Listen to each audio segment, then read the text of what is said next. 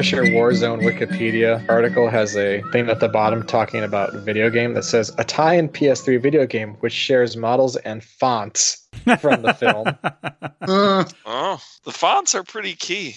Yeah. That's why they decided to share the console's font itself with Spider-Man. Yeah, I didn't see any video game screenshots in this one. Oh, yeah. I was looking for some good product placement. Not really that kind of movie. No, not someone that wants their... That is, maybe that's part of what's refreshing sometimes about watching, like, more violent... media. Not safe for... Yeah, it's like not as many companies are trying to put their fingers in that pie. It's not a fierce bidding war for what kind of pencil John Wick uses. Yeah. Well, hello and welcome to another outstanding edition of the Gobeski Wallace Report. My name's Adam Gobeski. And I'm Charlie Wallace. And today we have two merciless guests with us. Paul Wilcox. It's good to be back. And Doug Gobeski. Slander and lies. Which part? The merciless part. It is good to be back. Oh, you're going to show that part's mercy. Not a lie. You're going to show mercy, huh? I'm going to show mercy just like Frank Castle did. Oh, wow. Wait a minute. Trying to remember when that was. When his buddy Carlos was axed up. Sorry, I amend that. You are our mostly merciless guests. Well, just not pitiless. Yes, yeah. But yeah, as you may or may not be able to tell, we are once again talking Marvel movies. It's the 28th part of our Merry Marvel Movie March, and it's the December 5th, 2008 movie Punisher Warzone, which bears a couple distinctions. It's the first movie, either by Marvel or DC, actually, to be directed by a woman. It is also, to date, the lowest grossing Marvel movie of all time. Boy, you maybe shouldn't state those two facts together like that. Well, I don't really think it's Lexi Alexander's fault that Lionsgate chose to not market this movie, basically, at all. I guess the standard question is, had you seen it before? And I had not. I'm not even sure I was aware that it had come out in theaters. That's how little Lionsgate promoted this thing. Plus, they buried it in December. An article I read mentioned that it was like you could go to the theater and you could see Slumdog Millionaire, or you could see this. So, yeah, I had never seen it before. And yeah, was only sort of aware after the fact that, apparently it had come out at some point. And that was about it. I guess I didn't even know this movie existed except for this March. So no, I had not seen it. Yeah, pretty much same here. This is kind of my awareness of this movie now. I knew of its existence, but I actually assumed that it was a direct-to-video. I had no idea it was a theatrical release. So when we say least grossing, we're talking about the Marvel Studios movies? We're talking about movies released in American theaters based on Marvel properties. Oh. Does that include the original Captain America? It does not. The serial? Okay. I'm not sure that they really reported grosses at that point, back in the 40s. Okay, so that includes everything we've watched with some exceptions, So it doesn't include, the 1989 Punisher or Captain America, the 1990 Captain America, or Man-Thing. Mm-hmm. And then obviously not the first Fantastic Four, because that didn't actually get released. And okay. That might be it, right? But that does include things like Howard the Duck and Elektra and, Blade Trinity, all these sorts of things. Wow. Oof. Okay. Well, at least that doesn't include Man-Thing, because that was the first thing that came to my head. I was like, even Man-Thing? I was able to calm my outrage. So, Doug, were you going to give us the synopsis today? Oh, yeah. Was there a reason I was supposed to? Oh, right. I remember now. Yeah. Punisher Warzone is the story of Dennis Punisher Castle, who inherits the Warzone, which is a combination laser tag pizza parlor place, like a laser tag Chuck E. Cheese. And so he has to round up unruly kids and get the girl by the end of the movie. Isn't there some sort of a rivalry between his Warzone and a puzzle place? Yes. There's the next door board game and puzzle emporium run by the proprietor Jigsaw. Because he just loves puzzles so much. Oh. Jigsaw from the Saw movies. He really mellowed out in his retirement. He just likes games, guys. He just wants to play games. That's all he wants.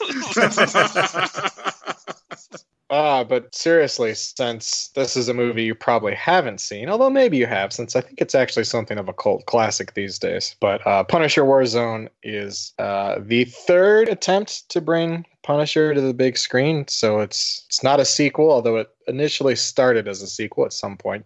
So this stars Ray Stevenson, who I think at this point was probably best known for Rome. Is that right, Charlie? Yes, because I was trying to place him the entire time, and I looked back through everything he had done, and that was the only thing that I knew him from. And I was like, oh, I guess so. So he plays Frank Castle as a standard Punisher, and then his adversary is I think one of his major villain adversaries from the comics, which is a character named Billy Russo, also known as Jigsaw. And so basically it's the two of them butting heads, because in this movie Jigsaw is part of a mob family, and part of what the Punisher does is kill all the people involved in organized crime and things. So do you guys have expectations for this movie going into it?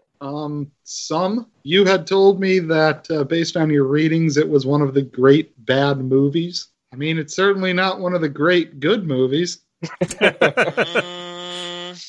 Paul's going to disagree with you there. Paul, are you aware of the -5 to +5 scale? Like a +5 is a movie that's really good and really entertaining, and a -5 movie is a movie that's absolutely terrible but really entertaining, and 0 is the Twilight films. Oh. Just terrible and boring. Right in the middle. Is this from something? It's actually from one of my old coworkers, and he did a good job of articulating it, and so it stuck with me. It really is all about the absolute value of the movie. Yes. So I guess I missed it. What were your expectations? You just didn't have any? I was expecting an entertaining and terrible movie. My expectations just came from the other Punisher movies that I had seen so far, and just kind of my middling thoughts about them, and wondering, how do you translate the Punisher onto the big screen in an entertaining way? Because I think that both of the other films, had entertaining parts, but also a lot of missteps. So it was more like, how are we going to do this property, rather than knowing anything specifically about this movie. I knew that it had a larger cultural cachet than I think I would have expected for this movie. I knew that a lot of people really enjoyed it as an action movie. I knew that Patton Oswalt was a big supporter of the movie. But that was about it. I don't know that I expected more than that. Yeah, and I would say I had about 0 expectations, considering that I forgot we were watching Punisher Warzone until Monday. Which I guess is kind of fun, because a lot of these movies we have expectations going in, and I think it's kind of good just to be able to accept it for what it is and not necessarily know. And other things like Man-Thing, we didn't quite know what it was, except that we knew it was direct to video. Yeah. In a way, I was kind of excited to be able to come in knowing almost nothing, since that's going to be increasingly more uncommon as we march closer to time 0. I just really appreciated that. Thank you, Paul. I just enjoyed that visual that conjured up of a march to time 0. when the singularity of Marvel movies. The Marvel singularity. Well, they just make themselves now. We just live in one. Oh gosh. Disney owns everything. Yeah. That's true. The Fox deal was just finalized the other day as of recording time. Yeah. So what do you want to talk about? Where do you want to start? Ooh. Charlie, you're good at this, allegedly. I guess the first thing I noticed about this movie, in comparison to the other movies, is that we get a lot of murder right at the beginning. Yeah. Yeah, we do. Just right off the bat. Yeah. So we kind of know what we're in for. I'm glad we didn't have the inverse problem either, where there was a lot of murder at the beginning and then no more murder. Because, this is what the Punisher is, right? He murders people. As far as I know. Always my understanding. So I think the movie has a good idea of what the Punisher is supposed to be. I read that Lexi Alexander, the director, when she signed on, like they sent her like a whole bunch of like Punisher comics, and she sort of read through them all to get a sense of like what the tone and style of the Punisher was. Sorry, I think it was Punisher Max actually, which was their Marvel's adult line of Punisher, so it's going to be a lot more violent. But apparently they like printed off such cheap copies that they more or less only had like 3 colors, so it was like black, white, and red. And so she thought that was just the aesthetic of the comic, and so she's like, I really want to replicate that in the movie. And then later they were like, oh yeah, we just sent you really cheap copies. Wow. But yeah, it's definitely violent. It's very viscerally violent. Yeah, like, I winced a few times involuntarily. Yeah, me too. And I know Roger Ebert's on board is saying something like, it's like really well made, but it's just really disgusting. Called it one of the best made bad movies he'd ever seen. See, for me, the thought that came to my mind was that this feels almost like an Aqua Teen Hunger Force aesthetic to it. Like, it's not quite cartoonish violence, it's postmodern violence, almost. What do you mean by that postmodern violence? Like, the old lady, gets half of her head blown off, and Castle, he obviously didn't show up immediately, but the remains are smoking still. It's like, what? Like, he punches the kid in the face, and it basically looks like somebody, like a couple frames almost of somebody punching a bowl of raspberry Jello. Yeah, his fist does go through his face. That was one of my involuntary. like he didn't even have brass knuckles on. It was a hell of a punch. Like we went past realistic and we went into absurdist. We went into that kind of Aqua Teen level of stuff. It's a bit cartoon, but it's like not completely cartoon violence. Like thinking of kind of movies with lots of blood, but more comical, I guess. Can't think of any examples right now. You maybe a Shaun of the Dead or something like that. Yeah. I mean, it definitely feels like this is a movie that, despite the fact that no one saw it, feels like it had like an influence on like action movies and these sort of like quote unquote grittier action movies, right? As opposed to like Mission Impossible stuff. Right. But just thinking action. Yeah, but just like thinking about like the way like limbs are blown off and there's blood everywhere, and like, when he shoots that guy in the face at the kitchen table and his like head just sort of explodes into just tons of pieces, right? Where it's almost more of like a horror movie aesthetic in that regard, and just like we're gonna really show you the gore. But it also feels like that kind of translated into like, certainly like it feels like the Netflix series definitely got some stuff out from here, or at least they're along that same like wavelength. Of just like, they really want you to sort of feel just like how slick, and like not slick in a cool sense, but slick in like a blood everywhere sense. Having trouble getting traction. Yeah. Like they want you to feel it all, like the how visceral the viscera is. I mean, maybe it's because I watched the Netflix series, or at least the first season before watching this, that this seems more cartoonish. Like, bizarrely over the top. I will say, near the beginning of the movie, I got a strong Boondock Saints vibe where he's hanging upside down from the chandelier, killing the room full of people. And just in my head, see the brothers hanging upside down from the ceiling, tangled up in rope, killing everyone. Yeah, I was trying to remember where I had seen something like that before. You're right, Doug. Oh, so that's why Google Play suggested I watch the Boondock Saints after finishing Punisher Warzone. Just that scene alone. Could be. If you like the chandelier scene, you're going to love Boondock Saints. At least this movie kind of was showing that people were coming in the room very quickly and immediately getting shot, right? If he's hanging from the ceiling, I would expect he'd be an easy target. But people were just like coming around from behind drapes and like sticking their head in from behind the door. And they're probably like, wait, where is he? Oh, I'm dead. That's exactly what they said.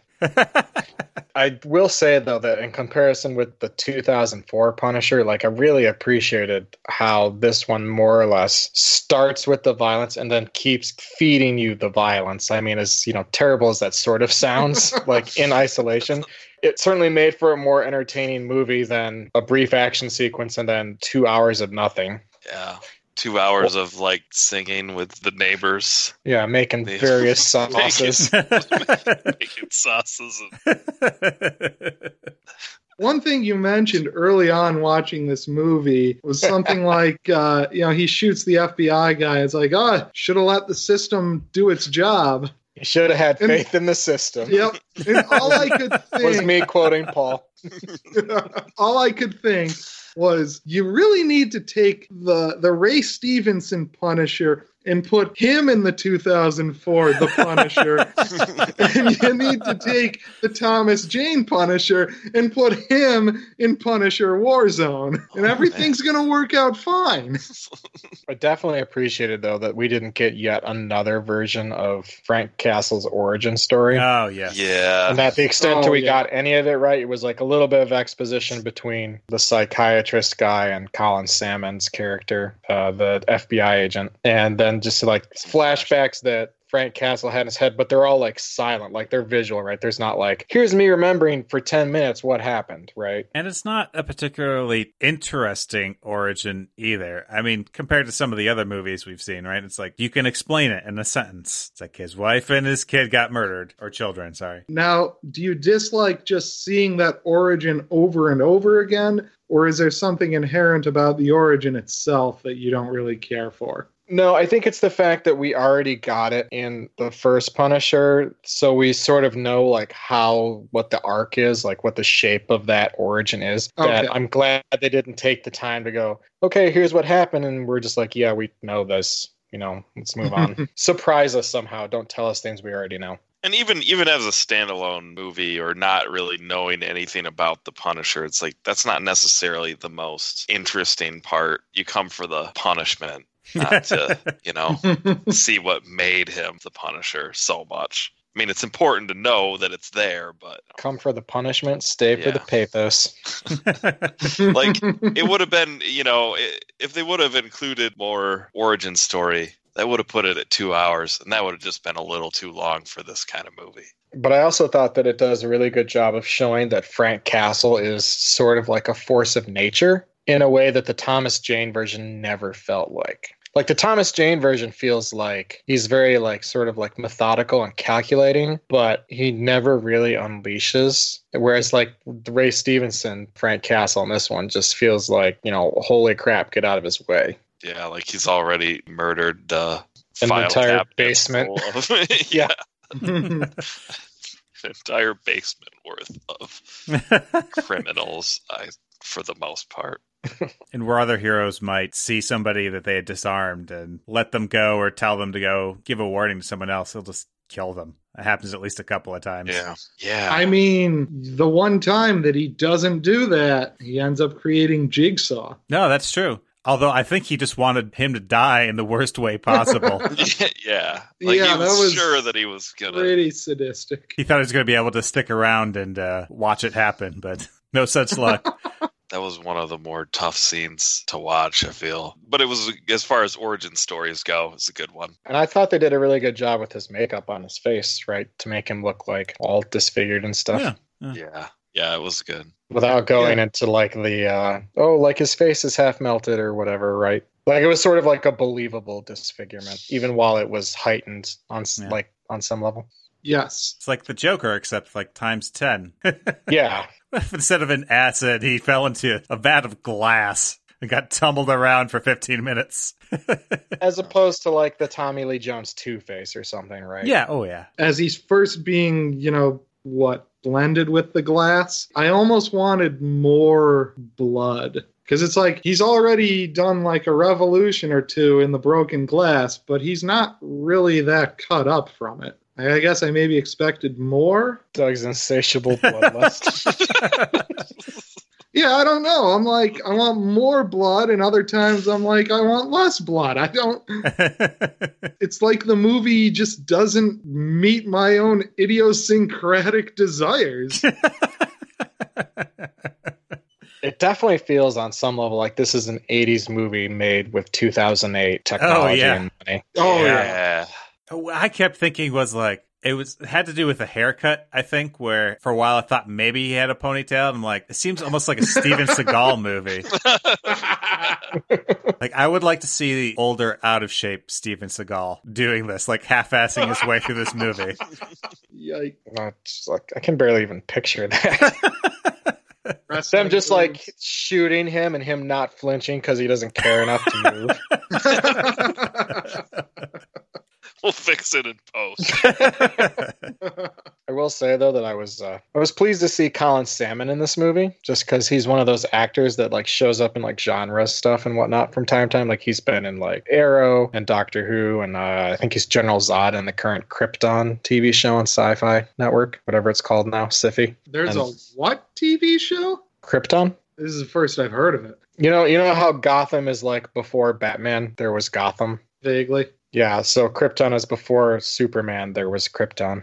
I haven't seen it. I just know it exists and that he's in it. But so he's one of these actors I'm always sort of pleased to see, like when they like show up and stuff. I'm like, oh, hey, it's Colin Salmon. And I feel like I should mention that the widow of the FBI guy that Frank Castle kills is played by Julie Benz, who was Darla on Buffy the Vampire Slayer. So Brianne's going to want me to mention that. Oh, I recognized her from Dexter. Sure. It took me a while to place her because I think her hair was a different color. And speaking of Colin Salmon, is he really that tall, or was that just that scene? No, he's very tall. Okay. He's also British, though.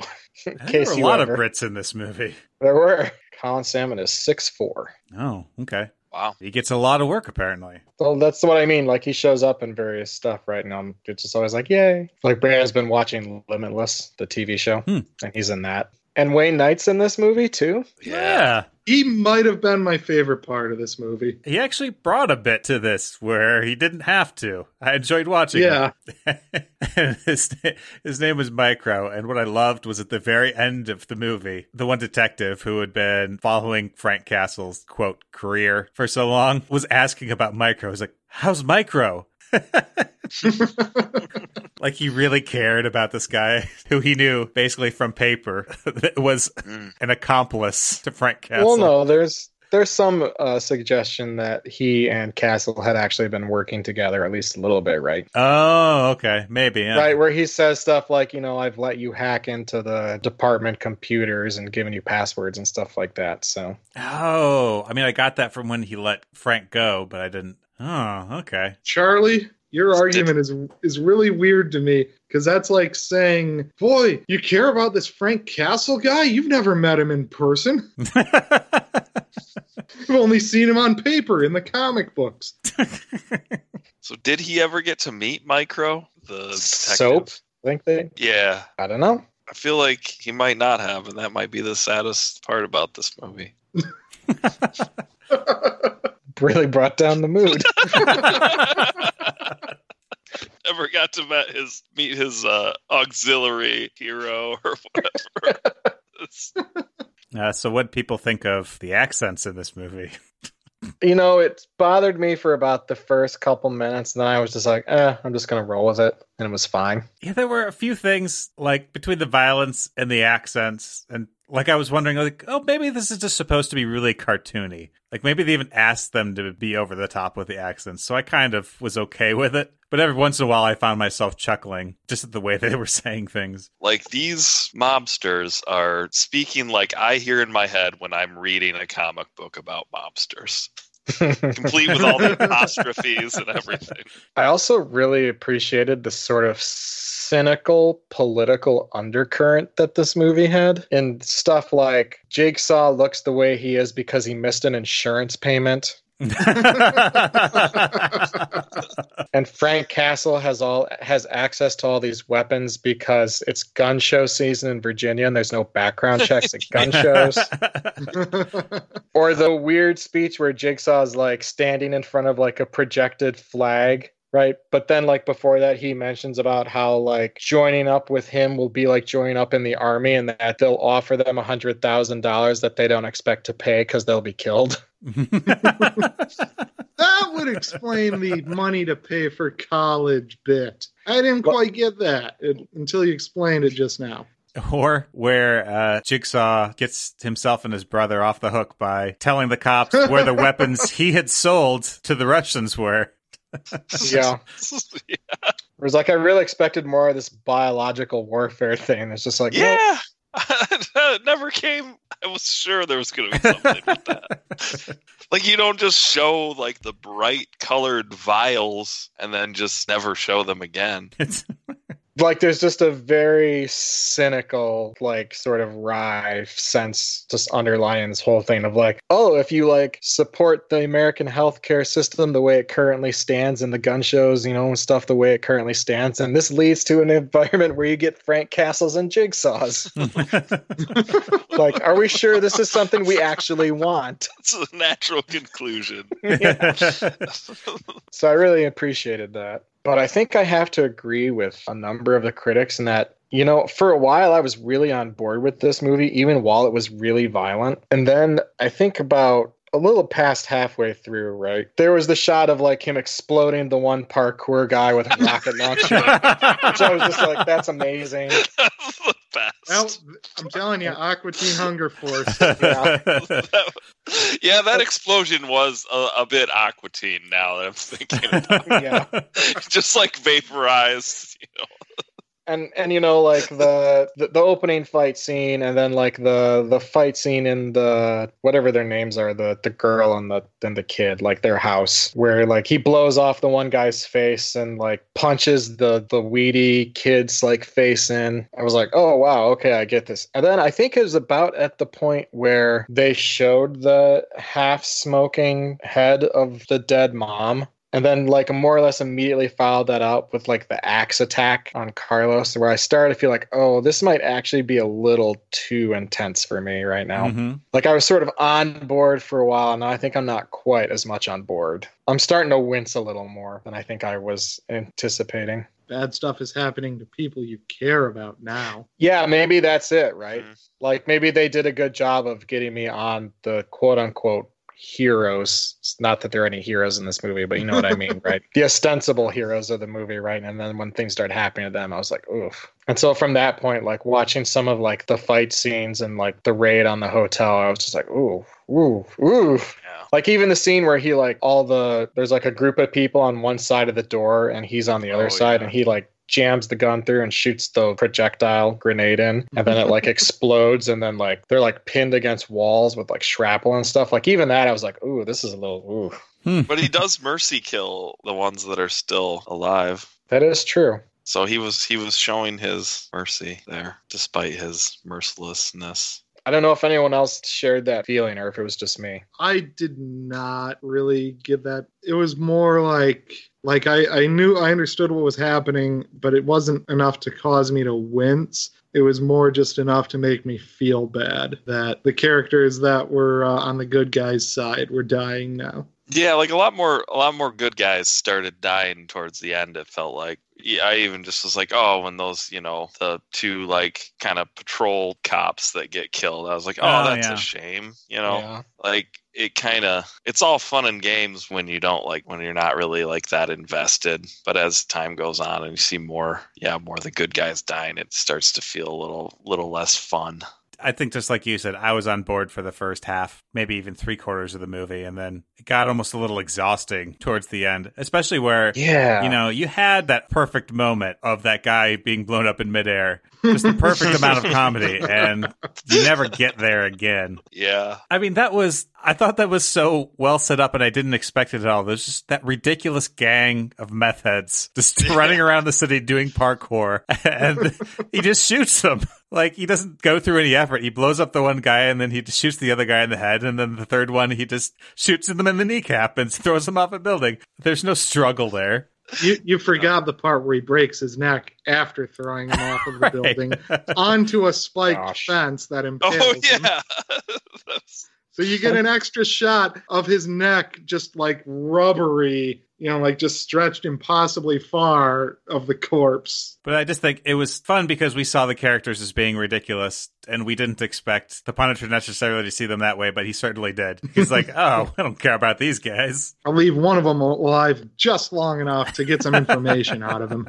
I mean, he's so effective that I had to laugh towards the end of the movie, too, when they were doing the recruiting, because I knew that it was just the movie trying to get more people for Frank Castle to kill. You saw those like slow motion shots of the gangs walking down the street, and you're like, oh boy, here it comes. That whole ending scene to me, like at a certain point it turned into a video game in my mind. Like something about it, I was just like, okay, now he's clearing rooms. Maybe it was especially because of that shot through the gang that was like all gathered in that one room. Something about the way that whole scene was. I did think it was clever, though, to have the Russian gang, I guess, Trojan horse their way in. Yeah. And then when it's just like an inter-gang firefight, it's kind of like, well, I don't know what you were expecting, Jigsaw.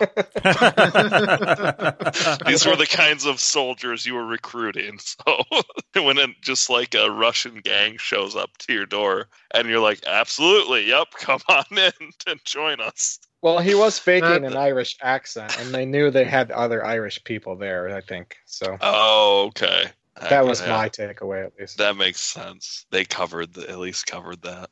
At the end of the movie, when Julie Benz's character stops Frank Castle, is like, me and my husband always argued about you, and he always said you were one of the good guys. I really thought Frank Castle was going to say, no, I'm not, and then turn and walk away. Yeah. How did people think about Dominic West as Jigsaw? Like, we've kind of talked about him a little bit, but not how you thought he did as a performance. He was fun. He did a good job chewing the scenery. I liked it. Yeah. Like, one of my huge complaints about the 2004 Punisher was that John Travolta was the villain, and he didn't do enough of that. Like, that's what I want to see from John Travolta. And Dominic West was doing a pretty solid job here. And, his accent was weird, but when you just think of it in a sort of cartoony, villainous way, it worked for me. He was going for it. His brother creeped me out, though. Yeah. Oh, yeah. Yeah. It's kind of a fun dynamic sometimes, though. Like, when he starts throwing himself into all the mirrors, I was like, oh, he's doing him a solid. While also being just completely criminally psychotic. But, hey, man, even criminal psychopaths are capable of showing brotherly love. It's heartwarming. Yeah. Oh, I didn't realize that actor is Toombs from X-Files. Oh, yeah. Wait, who's Toombs? Thank you. The Mr. Cancer guy? No, the Mr. Fantastic serial killer guy. I was trying to place him that whole time, and I looked back through his roles, and I was not able to figure it out. But thank you, Adam. You're welcome. I mean, he was good. I wanted him to die the whole time. I was just waiting for that. What also kind of goes along with that cartoonishness, is we haven't talked about this in any of the Marvel movies so far that I can think of, but the Foley work was really distinct in this movie. Like, when all of the parkour guys were jumping through the air, every single time there'd be a whoosh. It's funny you say something, because I do feel like I somehow, like, usually the sound isn't something you notice too much, but somehow I remember remarking about that in my mind. It's very over the top and cartoonish, and again, I think it kind of works. Like, all these individual things I might have complained about, but seeing them as a whole, I'm like, oh, I get what they're going for. I also thought it was shot really well. It was. Like, a lot of the framing I thought was really interesting. Like, the way they had like characters on like left or right hand sides rather than just always, center 4-3 for pan and scan framing or whatever. And a lot of these sorts of films tend to be very dark frames and things, and at least they were doing a lot of color grading and stuff to make it more interesting. Although I thought that church that they met in was really weird. Yeah, no, I actually took a screenshot of that, which I'm probably going to use for the blog post. The lighting and color on that started to remind me kind of like it almost seemed reminiscent of like the 90s Batman movies to me. I was like, are we in a Batman and Robin church right now? Just like the glowing cross, and then like the blue lights like you had like hanging up in your dorm room, like looped around like the bed frame, like lining every step on the way up the altar. It was just like, am I in a Final Fantasy church? What's happening here? Yeah. Lit. One final question. Merry Marvel Movie March song off. This time it's Warzone by Rob Zombie. Oh, yeah. I mean, if you send me the link, I'll give it another listen. I like how you can't ever Google anything. You're always like, feed it to me or else I'm not going to look. Yeah, I kind of remember it. I mean, it was a very sort Rob Zombie-esque. Middling, Rob Zombie song. Yeah, no, it wasn't very exciting, but... was it Punisher specific, the lyrics? It sounded kind of like it was. Like, yeah, I think so. It even referenced things about like how Jesus saves, which was like the closing shot of like the thing. Yeah. So that I appreciate. Neon lit Jesus saves cross on like an elaborate, like old style church. Yeah. It's interesting. But I'm always willing to give a song points for being related to the movie that we're watching. That's part of the song off. Right, and there was something about like a jigsaw face. Ooh. So I mean, I'm willing to bet, I haven't looked it up, but I'm willing to bet Rob Zombie is a huge Punisher fan. Knew this movie was coming and insisted that he make a song for it. Well, according to the top YouTube video of that song, it was his first track in 3 years. So it very well may have brought him out of writer's block. He was like, finally something I can sink my teeth into. Do we have our songs listed somewhere? No, we don't really need to. Like, is this going to go somewhere other than like the bottom for you? No. Better than Man Thing. Nowhere near Home of the Brave. No. That was nothing can top that. That's just untouchable. I do really think though that like for the soundtrack in general kind of hit the sweet spot for me though. I really enjoyed like the gratuitous metal just thrown in there. Just New really metal? Yeah, really just did it for me. I was like, this was still, 2008. We hadn't gotten too slick yet. You guys want to hear 22 things we learned from Lexi Alexander's Punisher Warzone commentary? Sure. All right, let's see what we got. The opening dinner assault features the Punisher killing a woman, which apparently caused some controversy with executives. She reached for a gun, so I thought it was justified, says Alexander. He's the Punisher. Is he only going to kill male bad people? She actually saw a kickboxer at a tournament once fix his own broken nose by snapping it back into place, which is why the Punisher does it. Oh. By the way, with the aid of a pencil. That previous one, props to the lady for immediately reaching for the gun and trying to kill the Punisher and not losing her head like the guy did. She took immediate action. The factory base attacked by the Punisher was filmed in a plant where the mummy tomb of the Dragon Emperor was also filming. Wait, what is that? Is that the Jet Li mummy movie? There's a Jet Li What? I think so. What? Can we watch that one? Yeah, right? They joked at the time that the golden horse props they saw while filming were probably worth more than Warzone's entire budget. She recalls walking into a market set during reshoots in Vancouver and taking a couple candy bars for a snack, and the production assistant ran after her yelling that she wasn't allowed to do that. He really almost peed his pants when he found out he was yelling at the director. Alexander is happy to hear from fans that the moment where the parkour happy thug is blown up by the Punisher's rocket launcher landed as intended with a big laugh. Okay. Obviously, we were aware of the fact that the parkour guys are in every film. We were also sick of them. The scene at 51:52 where the Punisher drops the guy on the fence, then snaps his neck, prompted a female critic to write that Alexander has, quote, a violent fantasy that she should go to prison for, end quote. Wow. Alexander took it as a compliment, but she points out that the scene is lifted straight from the comics. And then context-free commentary quotes includes, I don't want Rob Zombie.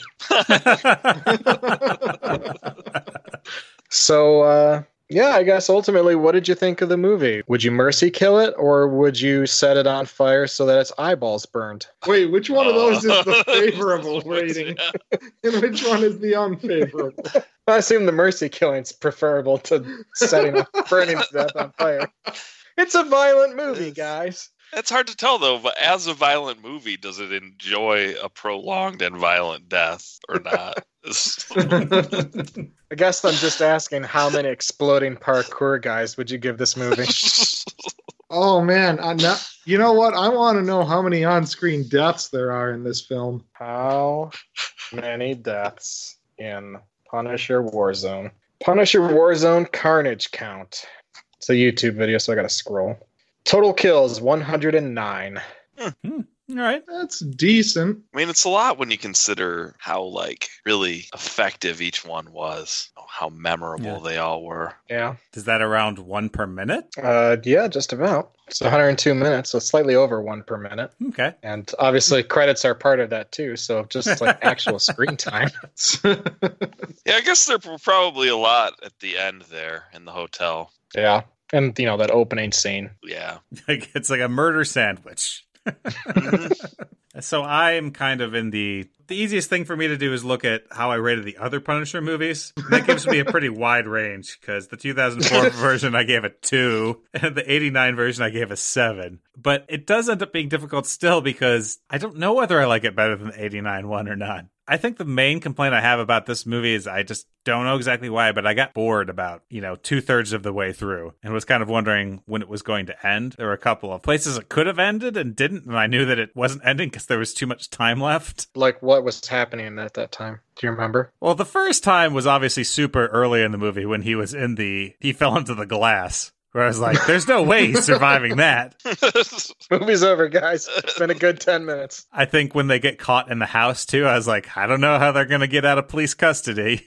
Yeah, I mean, I'd agree with that. Like, there definitely were moments where I was like, oh, wow, it's only been like an hour? And like, this seems like a wrap-up. Yeah. Yeah, Sam, for the house scene. But really appreciated the style it was going for. Sorry, but before you do that, I guess I want to ask if it picked back up again for you once you got bored or if you stayed bored for the rest of the movie. No, it picked up again when he got to when he started killing all the gangs at the end. When the killing started again.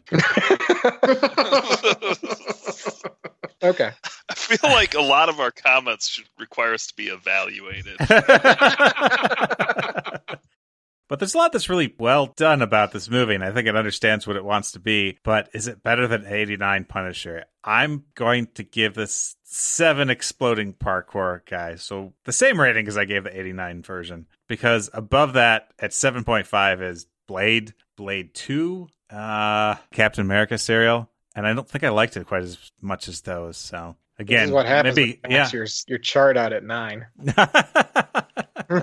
This is true. All right, but I guess I want to ask you, did you think going into this movie that was the likely outcome? That this movie that bombed so completely you weren't even aware of its existence, that you were going to end up... No, I would have guessed more like a 3, 4. Yeah. Something like that. So I was pleasantly surprised. I enjoyed the movie. See, I have almost the opposite problem of Charlie, where my score for the original Punisher was a 6, and my score for the Thomas Jane Punisher was a 5, so I have a very narrow band to work with here. Or my score for the Punisher was a 6, but my score for the Punisher was a 5.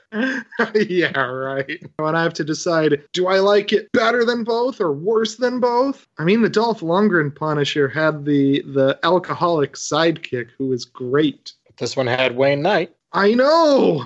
Man, this one's tough. This one is really, really tough. I think I'm going to have to slot it right into the middle and give it a 5.5. So this is like the 1990 Captain America, or X-Men: The Last Stand, in terms of your desire to rewatch it. Yes, in that I don't particularly want to rewatch it. Yeah.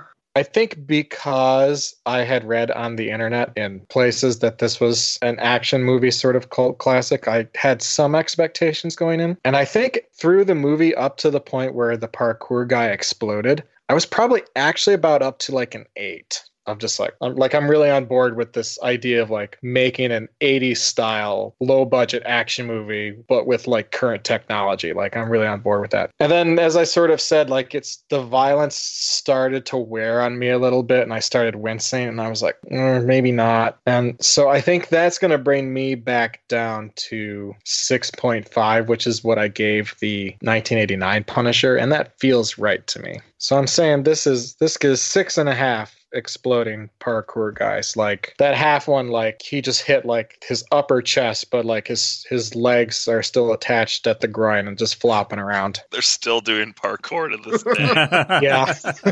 But I really appreciate it for what it is. I like that it's not trying to be something like more, and it doesn't try to like win you over to its side the way like the 2004 Punisher did of like, no, look, Frank Castle's a really good guy. Look, he's not that bad at all. I'm like, that's not really what I want from a Punisher movie. And so, and like in terms of like what I want from a Punisher movie, I think this delivered. It just got to be a little bit too much by the end, I think, for me. This is a little too punishing. Yeah, a little too pun-ishing. Pun-ishing. So for reference, I have to ask, did you like the Netflix series? That's an excellent question. Acknowledging I've only seen season 1. I haven't watched season 2 yet. Although I plan on doing it at some point. Same. There were parts of the Netflix Punisher series that I thought were really well done, and there were parts that I thought they sort of skirt around some of the issues that they sort of bring up about, like, what does it actually mean to sort of be a vigilante who's this violent, like, you know, and like what separates him from the villains and stuff like that. You know, I thought they kind of fudged that a little bit. And some of the violence in the Punisher's TV series is also quite intense, which was somewhat awkward when you're watching this in a large gym on an elliptical machine that has Netflix on it. And there's just like horrible violence happening. And you're just like looking around, making sure it's like, oh, I hope staff doesn't walk behind me at this point to see this just really violent thing happening. Or like this almost uncensored sex scene between, oh, hey, Billy Russo in the Netflix Punisher series and Agent Madani. Like, it was just like, oh, geez. Not as bad as the time I was watching a British comedy show on Netflix, and because it was British, at one point there was just a topless shot, and I'm like, oh, okay. I'm in America. You're Puritan.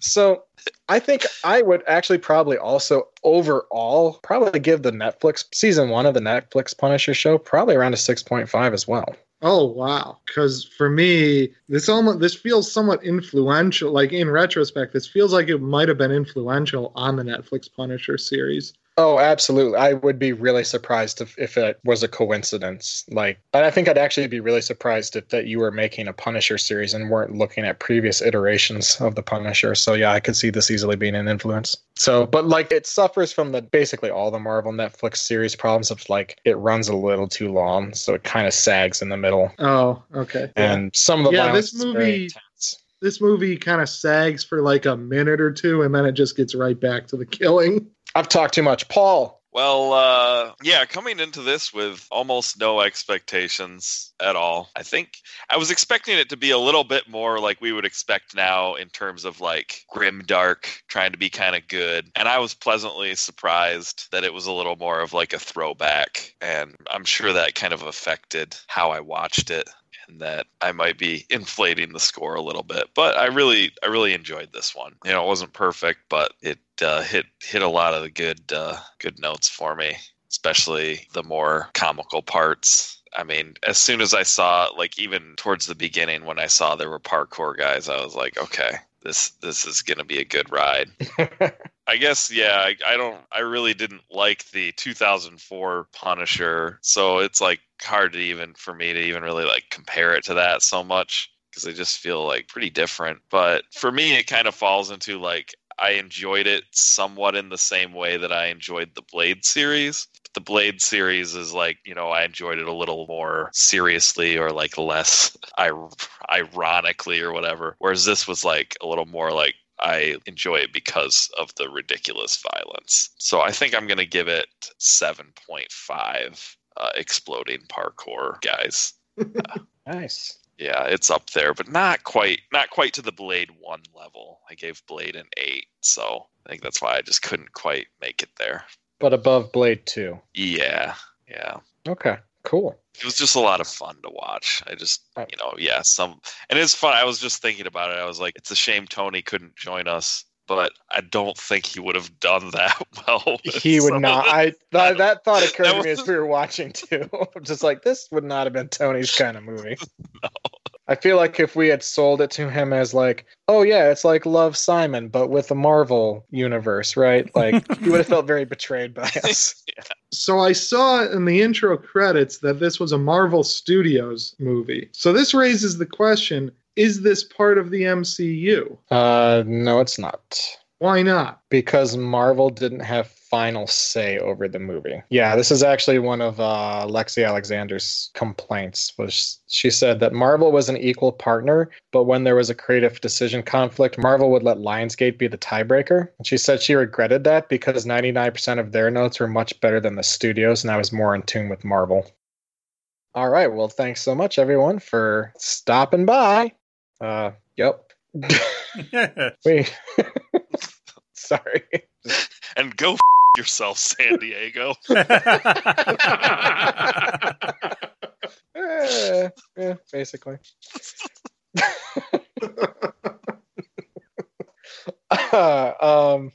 Thanks. I got the giggles. Thanks, everyone, for stopping by for Punisher Warzone. Our next up on the march is May 1st, 2009, for our only 2009 release, as far as Marvel movies go. That is X-Men Origins: Wolverine. So until then, I'm Adam Gobeski. And I'm Charlie Wallace. And a special thanks to our two pitiless guests, Paul Wilcox. Thanks for having me. It was anything but punishing. And Doug Gobeski. A joy, as always. All right, this is where we outro, but I don't know what to say anymore. It has been 5 hours for you, all right? Yeah, 5.5. I feel oddly like less exhausted than some of the previous ones. You mentally steeled yourself. It's probably because I just finished a Pepsi Max at 11:50 p.m. Yeah. That's a terrible idea. That's our show. Don't forget, you can check us out on Facebook, just like the Gobeski Wallace Report, and you can also follow us on Twitter at GW Report. And check out our website, thegobeskiwallacereport.com. That's probably the important bit. Well, yeah, I guess all the other links are there, so if you remember one thing, remember that. Not your name, but GobeskiWallaceReport.com. More important than your name.